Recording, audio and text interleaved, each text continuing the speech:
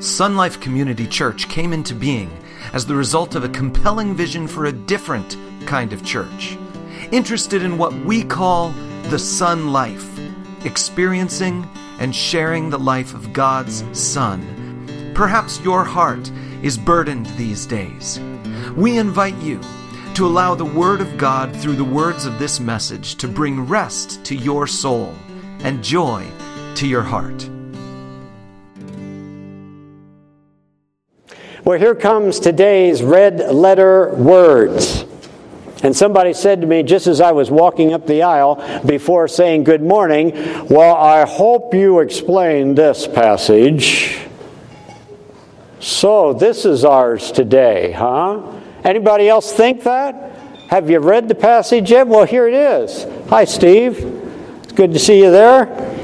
If you remain in me, it's in red ink because Jesus himself said it. If you remain in me and my words remain in you, ask whatever you wish, and it will be done for you. That's quite an open-ended statement, and it seems probably most of us have come across these words before. They are words that seem to present what our title says is an opportunity like no other. They are words that anyone running a prayer seminar would probably include. Ask God whatever you wish, and it will be done for you. That's quite a statement. Now, when I was a boy growing up back east in Pennsylvania, a major event every fall was the arrival of what we called the Wish Book.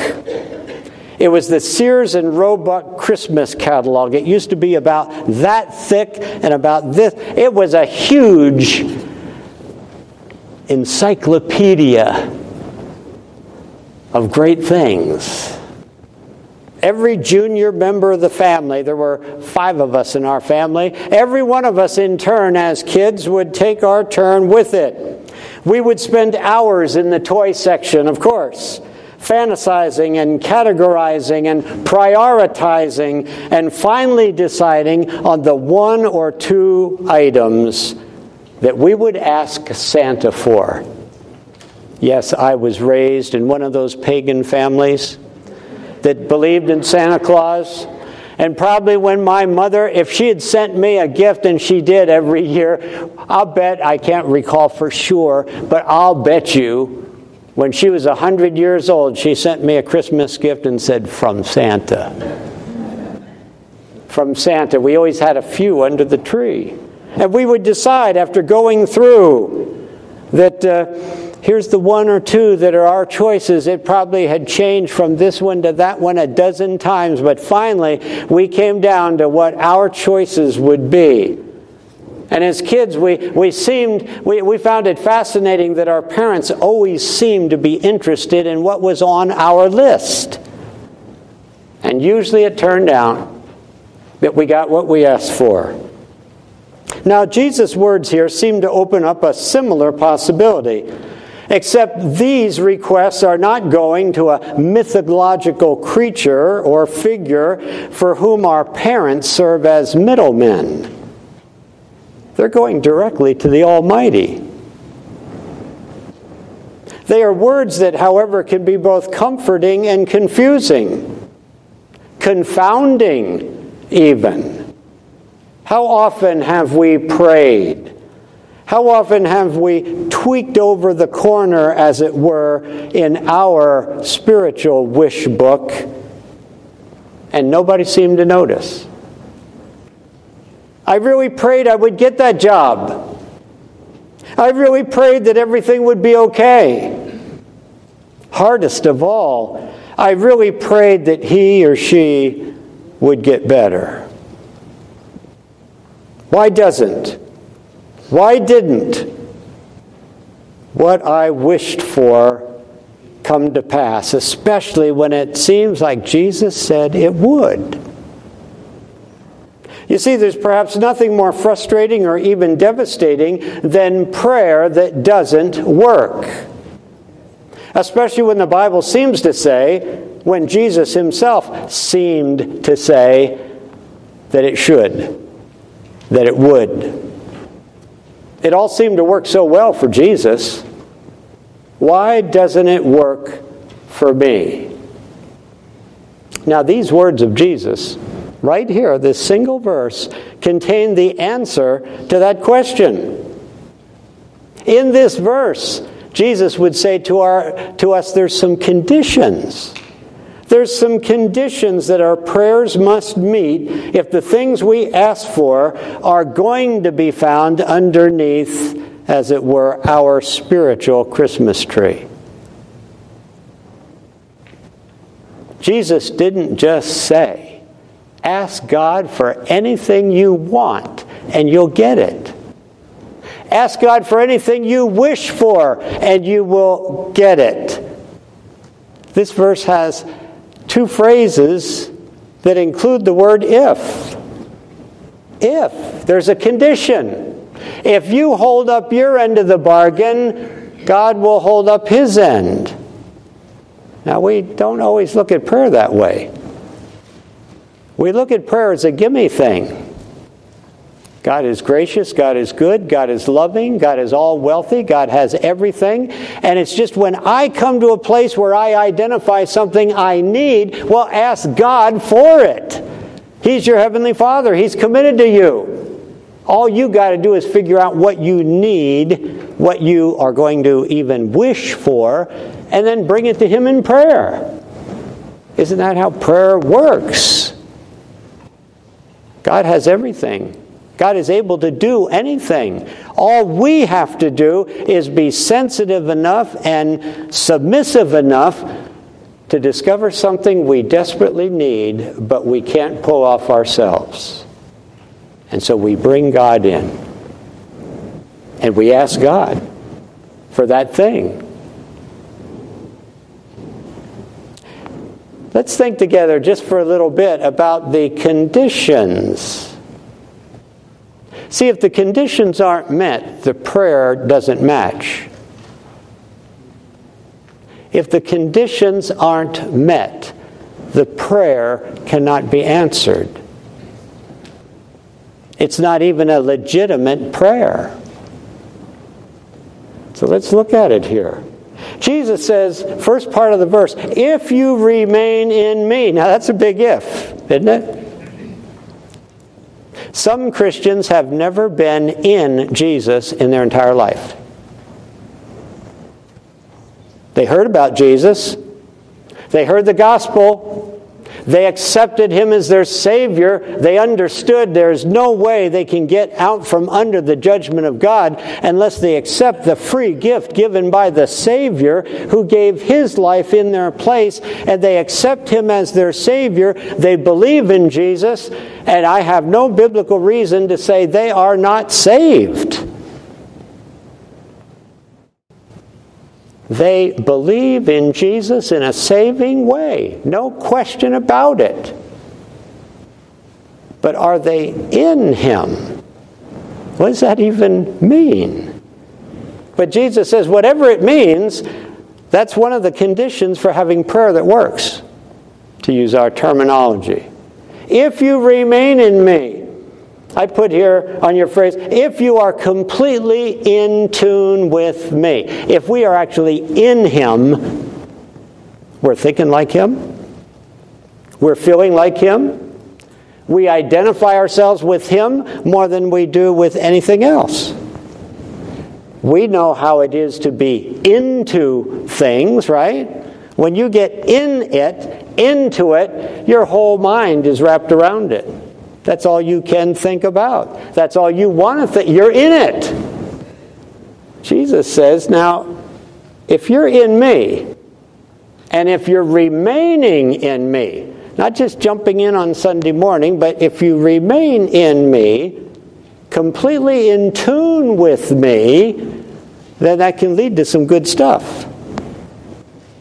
But to start with, that's absolutely foundational. Jesus identifies the prayer in this passage as one who is completely committed to Him, completely in tune with Him, someone who knows Him and loves Him and has his life completely based upon Him. Now, that's quite a list of stuff.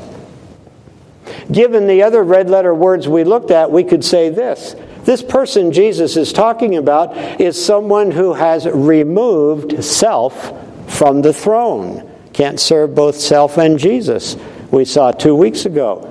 So this person who's remaining in Jesus is someone who has removed self and his own selfish desires from the throne of his life and has placed Christ there.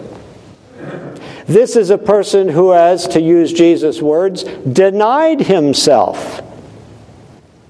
Set self aside and say, myself has a whole lot of desires and attitudes and perspectives that I'm no longer gonna let dominate me or influence me or determine me. I'm going to take that old, fallen, sinful nature and just deny it. If possible, I'm going to try to kill it. But at least I'm going to deny it, put it in a little corner, and maybe build a wall around it if I can.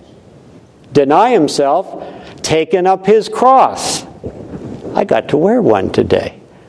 When I got home for lunch after last Sunday's message, a little knock came on the door, and it was a delivery guy. They can even come on Sunday these days. And we're sitting down to lunch, and Linda unwraps this little tiny package, and here's this cross. She knew we were going to talk about the Take Up Your Cross last Sunday. She had no idea I was going to make a deal out of nailing things to the cross.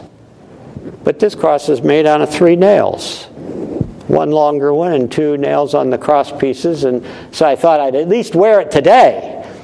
It's to remind me I have a cross to take up, and it's not my cross to bear. It's a useful cross whenever I need to put something to death. Usually something from my old nature. Something that doesn't belong to me as a follower of Jesus Christ. And when the Holy Spirit says, Mark, you better put that to death. Good thing you have a cross. Nail it to it. I got a response from somebody last week that I just had to laugh over and then be delighted in. Person writes back about taking up the cross. Says, impatience, nailed it. Depression, nailed it. Smoking, ugh. I'm going to need a lot more nails. That's what the person said. See, there's things in our life that need to be put to death. And so Jesus says, take up your cross, carry it along with you, because you'll be surprised how much use you'll get out of it. Well, see, Jesus is talking about somebody who's in that process, has denied himself, has taken up his cross, and who has, of course, consciously placed his feet on the narrow road. Now, that's who Jesus is talking about. That's the person who's remaining in him. Doesn't say anybody's doing that perfectly, because none of us can do it perfectly, but there's a big difference between doing it imperfectly and not trying to do it at all. The person who says, it's my life, I'm going to live it however I want to. Nobody's going to tell me, well, that's self still on the throne. And nothing's being put to death in that person's life, even if they can say they truly believe in Jesus as their Savior, and most likely they do. But Jesus is saying, if you remain in me, that's a condition for the thing that comes next. He says, you'll be one of those kinds of people. And Jesus is saying, basically, these are the people. The ones who've denied themselves, taken up their cross, put their feet on the narrow path, have taken self from the throne, all those images, these are the people who have me looking over their shoulder as they page through their prayer catalog. These people have the ear of the Lord as they're preparing their wish list that they're going to bring before Him. Compare these other words of Jesus. John chapter 15:5, Jesus says, I am the vine, you are the branches. Well, anybody who's walked through life at all know how. I mean, every tree, every plant is like that. You got a main stalk and you got branches. Jesus says, I'm the main stalk. I'm the trunk. I'm the vine. And you are attached to me, but all the sap, all the strength, all the everything first is in the vine, and then it goes to the branches. That's the relationship we have. If you remain in me and I in you, so there's that same phrase, you will bear much fruit. You'll wind up living like a Christian. You'll wind up living a kind of life that pleases God, honors God, and is inconsistent with God's will. But this remain in me, Jesus says, only happens for those who are connected to me, are in me, getting their strength and vitality from me. Jesus loved that phrase. Here he uses it again. In John chapter 6:56, Jesus says, whoever eats my flesh and drinks my blood remains in me. There we are. Communion is a powerful thing. It's not magical the way some churches make it, but it's powerful. It's not just a memory device. It's a powerful thing. Jesus said, whoever eats my flesh and drinks my blood remains in me, and I in him. We say all the time, next Sunday we have a first fruit service, we'll say it again probably, communion is a means of connection with Christ. We don't always point out that communion, now listen to this, that communion with Christ is a powerful precursor to effective prayer. How often we've been told, pray before you take part in communion, right? Ready your heart. Pray before you take part in communion. If we're hearing what Jesus is saying here and putting together a logical sequence, we could easily say, and be biblically right, to say, take part in communion before you pray. Communion links me to Jesus. Puts me in tune with Jesus. Jesus says, those who want effect in prayer are those who remain in me. So you could make a case to say, boy, I need to take communion before I pray. We never think about getting right with God before we pray to God. It's like, hey, anybody come into his presence, dirty boots and all. And that has some value in it. You don't have to put on a tuxedo to pray. But this is saying, communion is a means of linking ourselves to Jesus Christ. And Jesus is saying in this verse, remaining in him, being linked to him, is a means to having an effect in prayer. So sure, ready your heart before you take communion, but there are times you can certainly take communion to ready your heart for prayer. Get in touch with Christ before you begin to talk to his Father in his name. So that's a thought. Well, that's condition one. For effective prayer, remain, abide in Christ. Be sure that you are completely in tune with him, if you remain in me. Here's the second one, second condition. Jesus said, and if my words remain in you. I use this phrase here, be completely scripted by me. My words, Jesus says, remain in you. Forget your words. My words remain in you. Image that came to mind, it's like a Hollywood actor who has been handed a script. We are like that as we prepare to play out our role in the Church of Jesus Christ. The script has been written. We are handed the script. We are not actors in an improv session where we're just handed a situation. Now, in actor school, they do that. You're sitting there and they just say, okay, here, once you imagine this situation, you're this, go. And the person just tries to get into that character, into that role, and let their creative juices start flowing and let their imagination take over and let their natural abilities kind of come in, and they put on a display. And if they're super duper actors, the teacher says, man, I got a winner here. And if there's somebody who just stands there saying, it's like, you might be in the wrong class. That's an improv. The Christian life is not an improv. The Christian life, we're handed the script that we are to learn forwards and backwards so that we can give the presentation, we can deliver it, but it's not our own words. It's not us making up stuff about the way we think life ought to go. Jesus says, if my words remain in you. In John 14:23, Jesus put it this way, anyone who loves me properly and will follow it. All Jesus' teaching is included in the script. So we need to know the script. We need to be transformed by the script. That has all the instructions on how we live our life. We're not to make up a single line.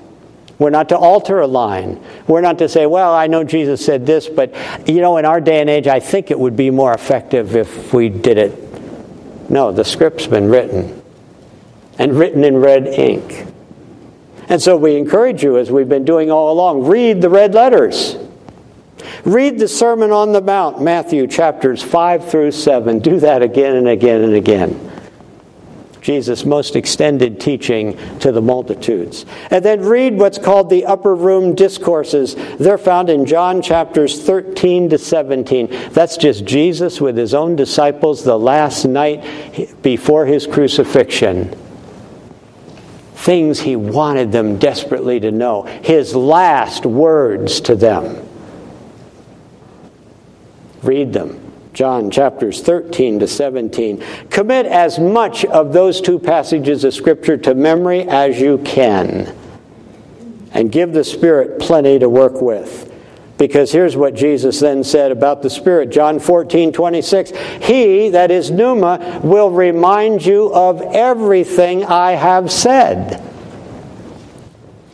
And so it works both ways. Jesus said it, it's scripted out, it's given to us in our script.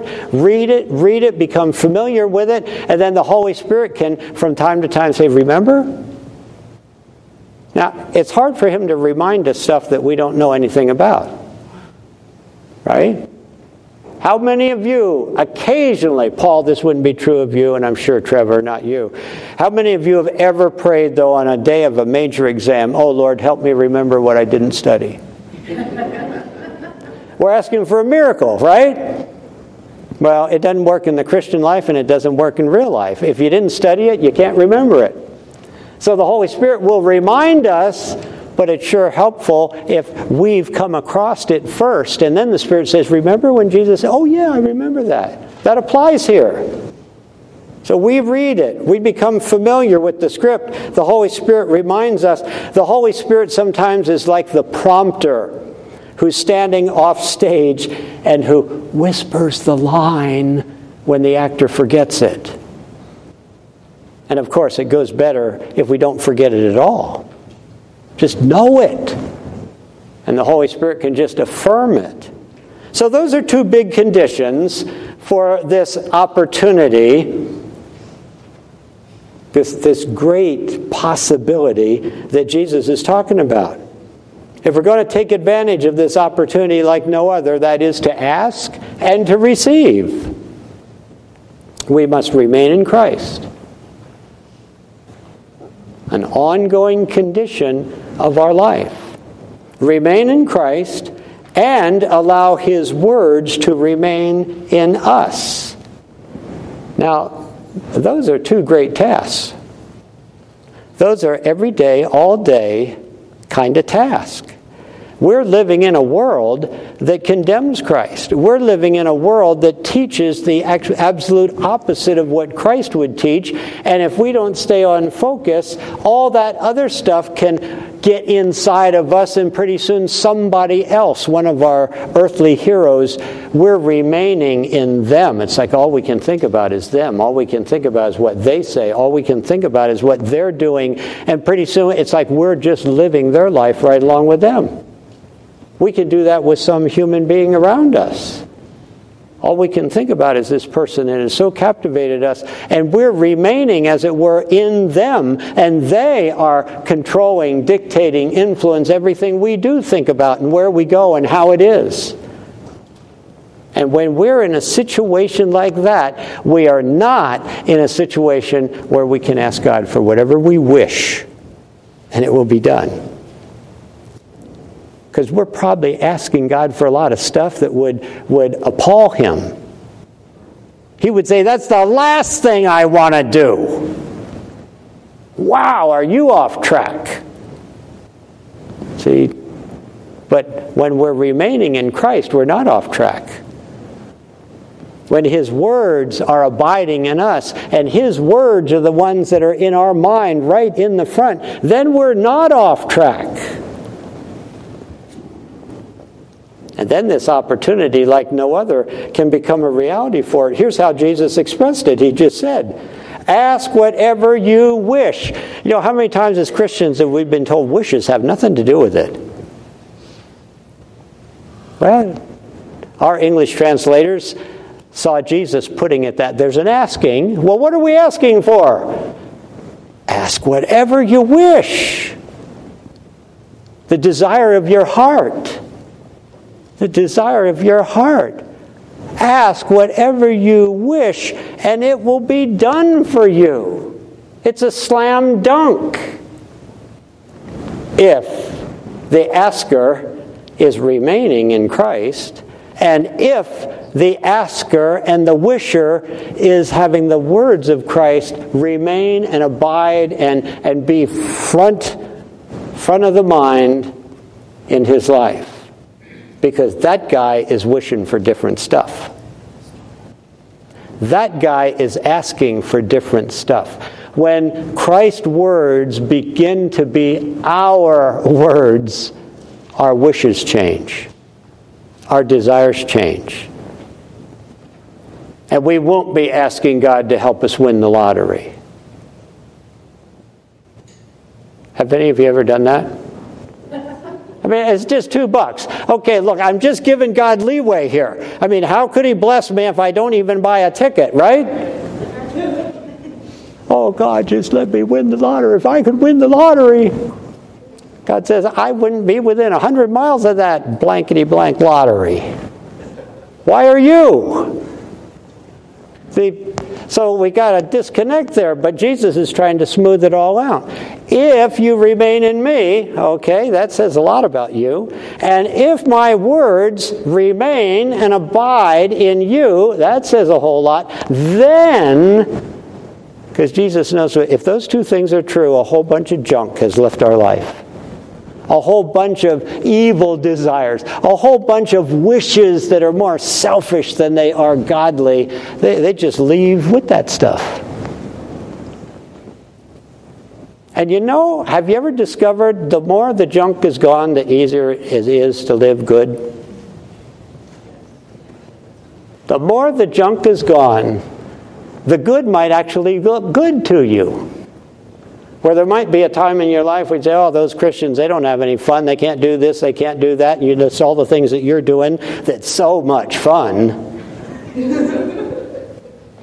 But once those things are gone, all of a sudden, like, wow, I had no idea Christians could have so much fun. I had no idea Christians could really know joy and peace and contentment and laugh together without any of us being half drunk. You know, it just...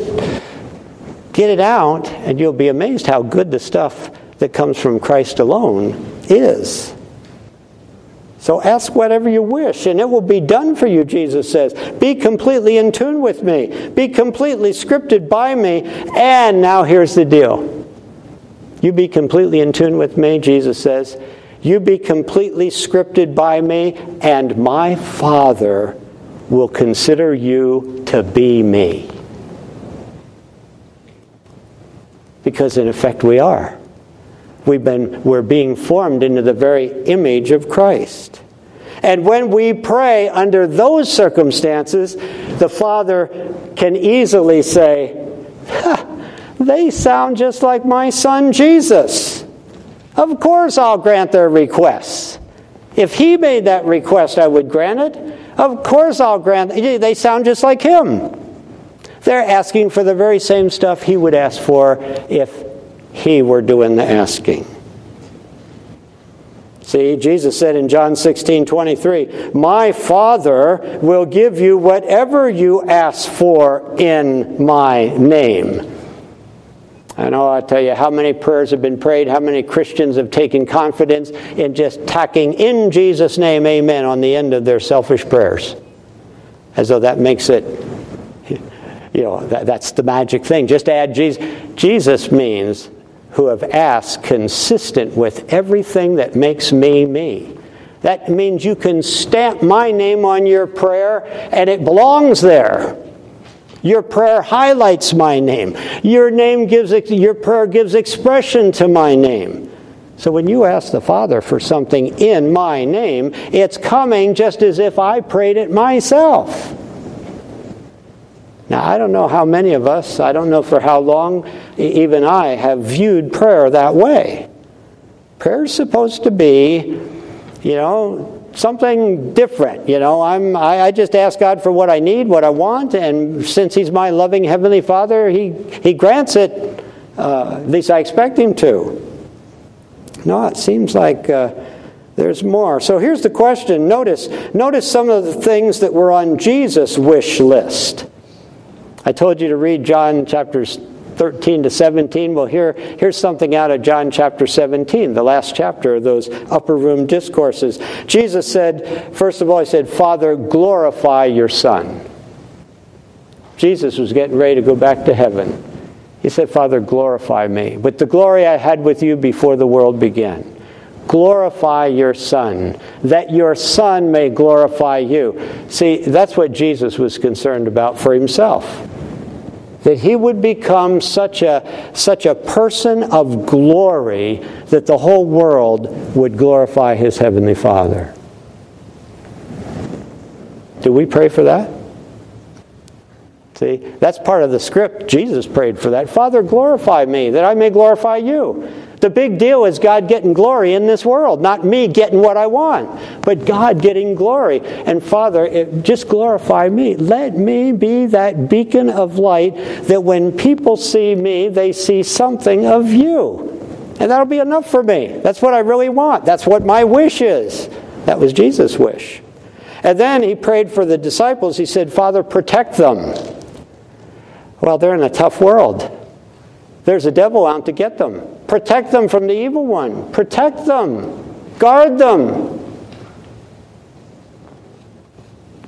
And then He said, "Sanctify them." Father, make them even more holy than they are right now. Just continue the process of making them more and more godly in this world. And that very process will bring them glory, and will bring them notice, and will bring you glory. So that's how He prayed. That was on Jesus' script. We could just imagine it ought to be on ours too, right? Key deals on how we pray.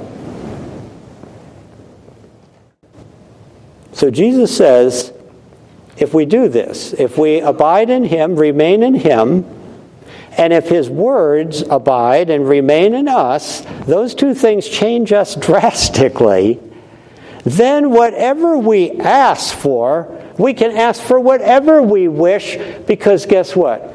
We're brand new wishers. We're not wishing for a new big house. We're not wishing that guy that annoys me would just run into a wall or something. We're new wishers.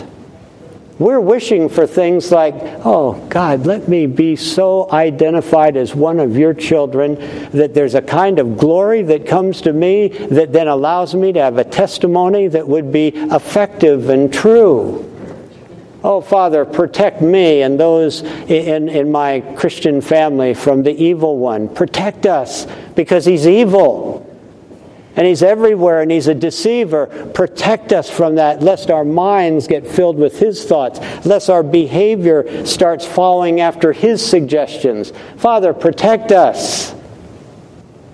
See, it's so much more important to be protected from the evil one than be protected from a virus. Jesus said,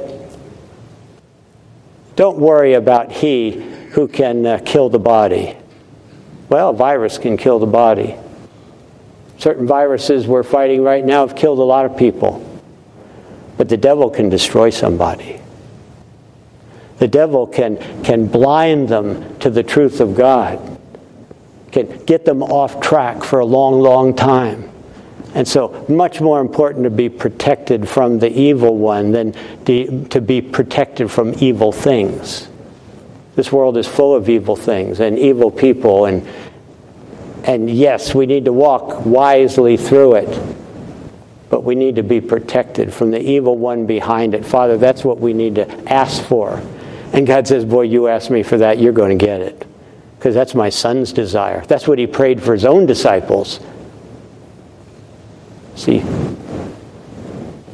remaining in him, abiding in him, and then all of a sudden, the things that we want in our heart are like what he wanted and he had in his heart. And when we pray those prayers, the Father says, well, of course. I haven't heard praying like that since my son was on the earth. Now, wouldn't that be a great thing? And become a real prayer.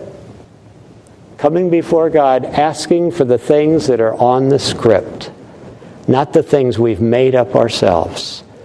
We could take any teaching of Jesus and say, oh, Heavenly Father, let me master this. Let me master this. And the Father would say, well, I would love to do that. I've sent the Holy Spirit to actually shape you into that. Just yield to Him. Just yield to Him. You're on your way. So that's how it can work. Now, I want to share something with you. Might be a little bit humorous, a little bit casual, but an example. Something from Linda and my life. Just recently. An illustration might even be a bit of a parable type thing, but let me just share it with you. Today is the 40th day of a particular adventure that Linda and I have been on. It's been 40 days today of following a raw fruit and vegetable diet. Okay? It's been a tremendous transformational experience, both physically and intellectually and emotionally.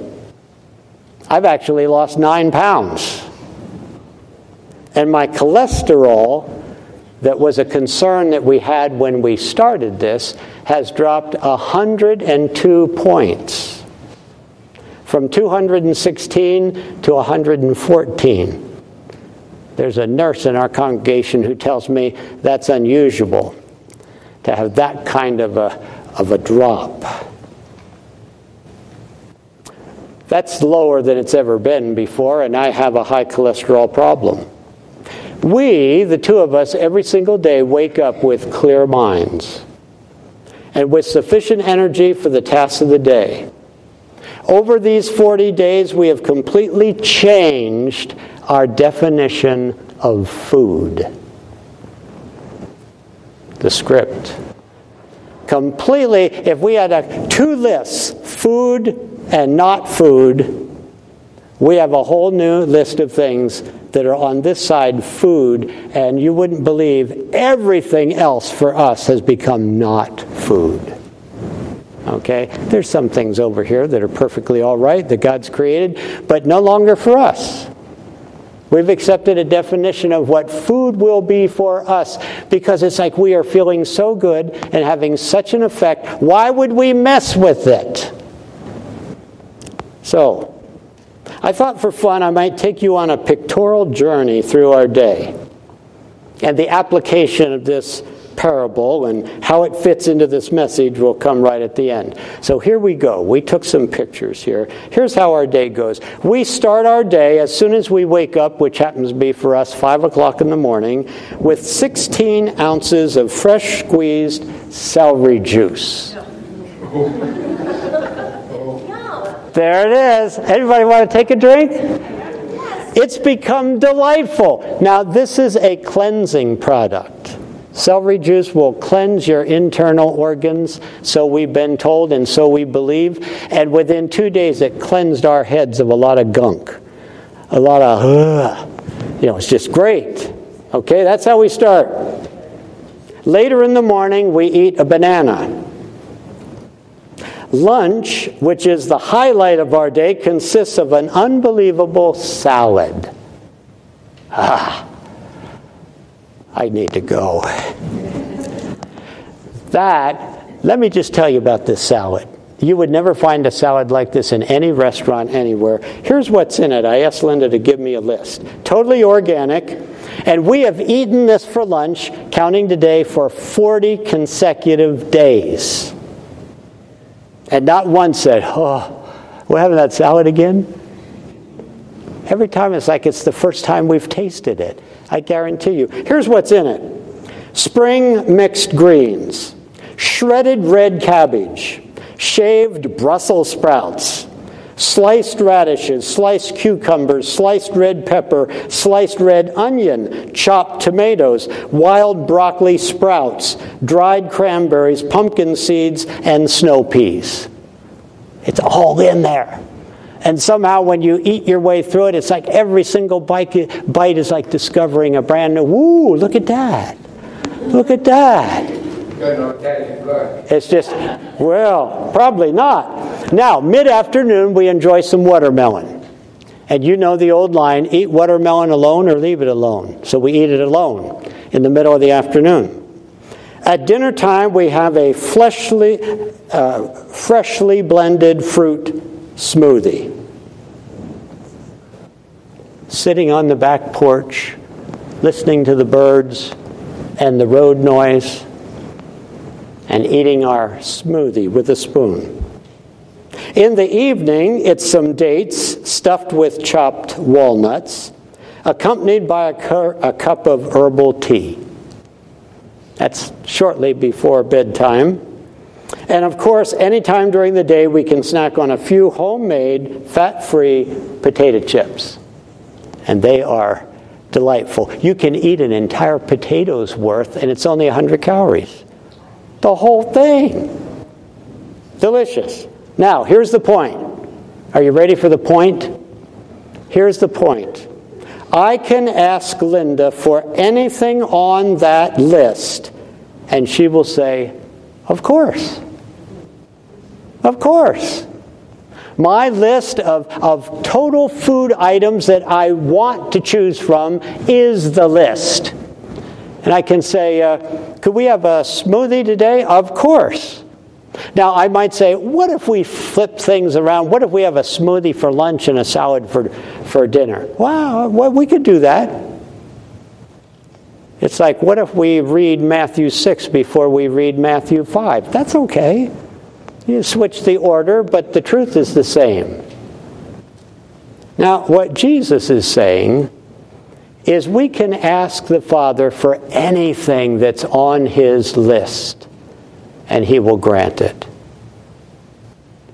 If I said to Linda right now, could I have a juicy steak? I might get a over my dead body kind of response. She might say, Mark, remember the cholesterol numbers you had when we were eating? See, it's not on the list. When we ask God for something, we pray even in Jesus' name and ask Him for something that's absolutely not on His list, not consistent with the character and the nature of Jesus Christ, might be in violation of some teaching of Jesus that we're not even aware of because we don't read them. There is no way the Father can grant that. And many of our requests are just not big enough. Father, protect them from the evil one. And we try to tell God all about the details of each individual person's life and how we want Him to do this for them and do that for them and don't let this happen to them. And you can almost feel your Heavenly Father saying, who made you so smart? How can you presume to ask me, the Almighty, to work through all these details in their life that you have figured out should go just this way? And this should never happen to them because that would be terrible. And this needs to happen to them because that would be wonderful. Who made you so smart that you can write the script yourself? And just ask me to autograph the end of it. You see, prayer is more like, God, do your thing. God, do your thing. It's glorious. It's good. It brings glory to those who are yours. And it brings joy and communicates and it honors the Lord Jesus. Father, just do your thing in my life, in our lives. Here's somebody facing a dreadful situation. Father, do your thing in that situation. And if this even takes them to the doorway of death, oh, Father, let them come to that doorway with confidence and hope. Because we Christians are not destroyed by death. We just pass through it. See, and so, Father, your will be done.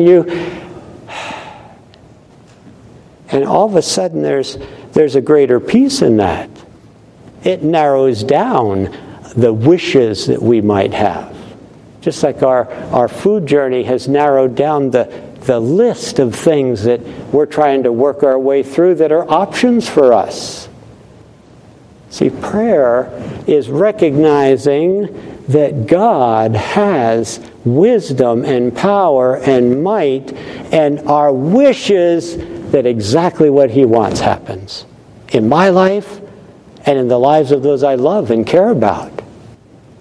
And that the actual desires of Christ are fulfilled in them.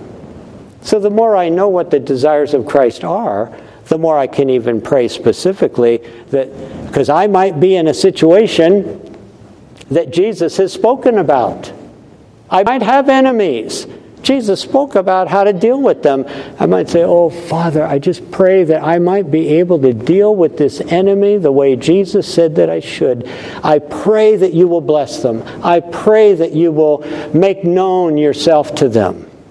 I pray that I might be loving and kind to them, because that's what Jesus said. See, and then all of a sudden my prayer becomes consistent with the very words of Jesus, and the Father says, I can do that. I want to do that. That's the very kind of thing my son would have asked me. See, and all of a sudden prayer becomes more than a gimme. It becomes a relationship with an almighty God that is, by His Spirit, molding us into the very character of Jesus Christ, and we are cooperating with that as we learn what Jesus Himself taught and said. How good is that? And so our final thought, we just come down to this. Jesus is my vocation. That is, He's my life calling. My whole job, everything about me living should be caught up in Jesus Christ. He's our vocation, and His words are my vocabulary. You see there, I needed 2 V words. Had vocabulary first. His words are my vocabulary. The only ones I know. Wouldn't it be nice if that were true? The only words I know are the red letter words of the Bible. And I speak like Jesus spoke all the time, every day. But we work toward that. Make His words your main vocabulary. So we say here, everything I desire is consistent with His teaching. That's good. Everything I ask for is consistent with His example. Once again, the Father saying, I remember Jesus asked me something like that once. He left an example for us. And then praying in His name is an opportunity, a true opportunity like no other. An opportunity to receive from God exactly what our heart desires. A heart that is shaped by the words of Christ and that is committed to the person of Christ. And there we have the whole package. And there we have it. Oh, may God just bless us as we think about these things. Our Heavenly Father, the Lord Jesus gave a great, great promise. He opened up the door to a great opportunity to come before you and know beyond a shadow of a doubt that we will receive that for which we ask, that which our heart wishes. And Father, to know that we're becoming the kind of people whose hearts wish for the right stuff. Continue to shape us by your Spirit. So whenever we open our mouths and our minds to talk to you, our Heavenly Father, we're kind of speaking words that belong. Words that are consistent with Christ Himself. And words that you, our Heavenly Father, just desire and love to hear. And I know these words right now are those that you desire and love to hear, that each one of us might abide in Christ. Each one of us might have the words of Christ abide in us, become the primary things that we think about and that we're guided by. And that, Father, we would just show ourselves to be His more and more every day. We ask you this now in His name. Amen. We hope this message has inspired you to live the Son life together with us. If you are near Apple Valley, California this weekend, we invite you to join us in person Sunday morning or through our live broadcast. All the details are on our website at sunlifecommunitychurch.com.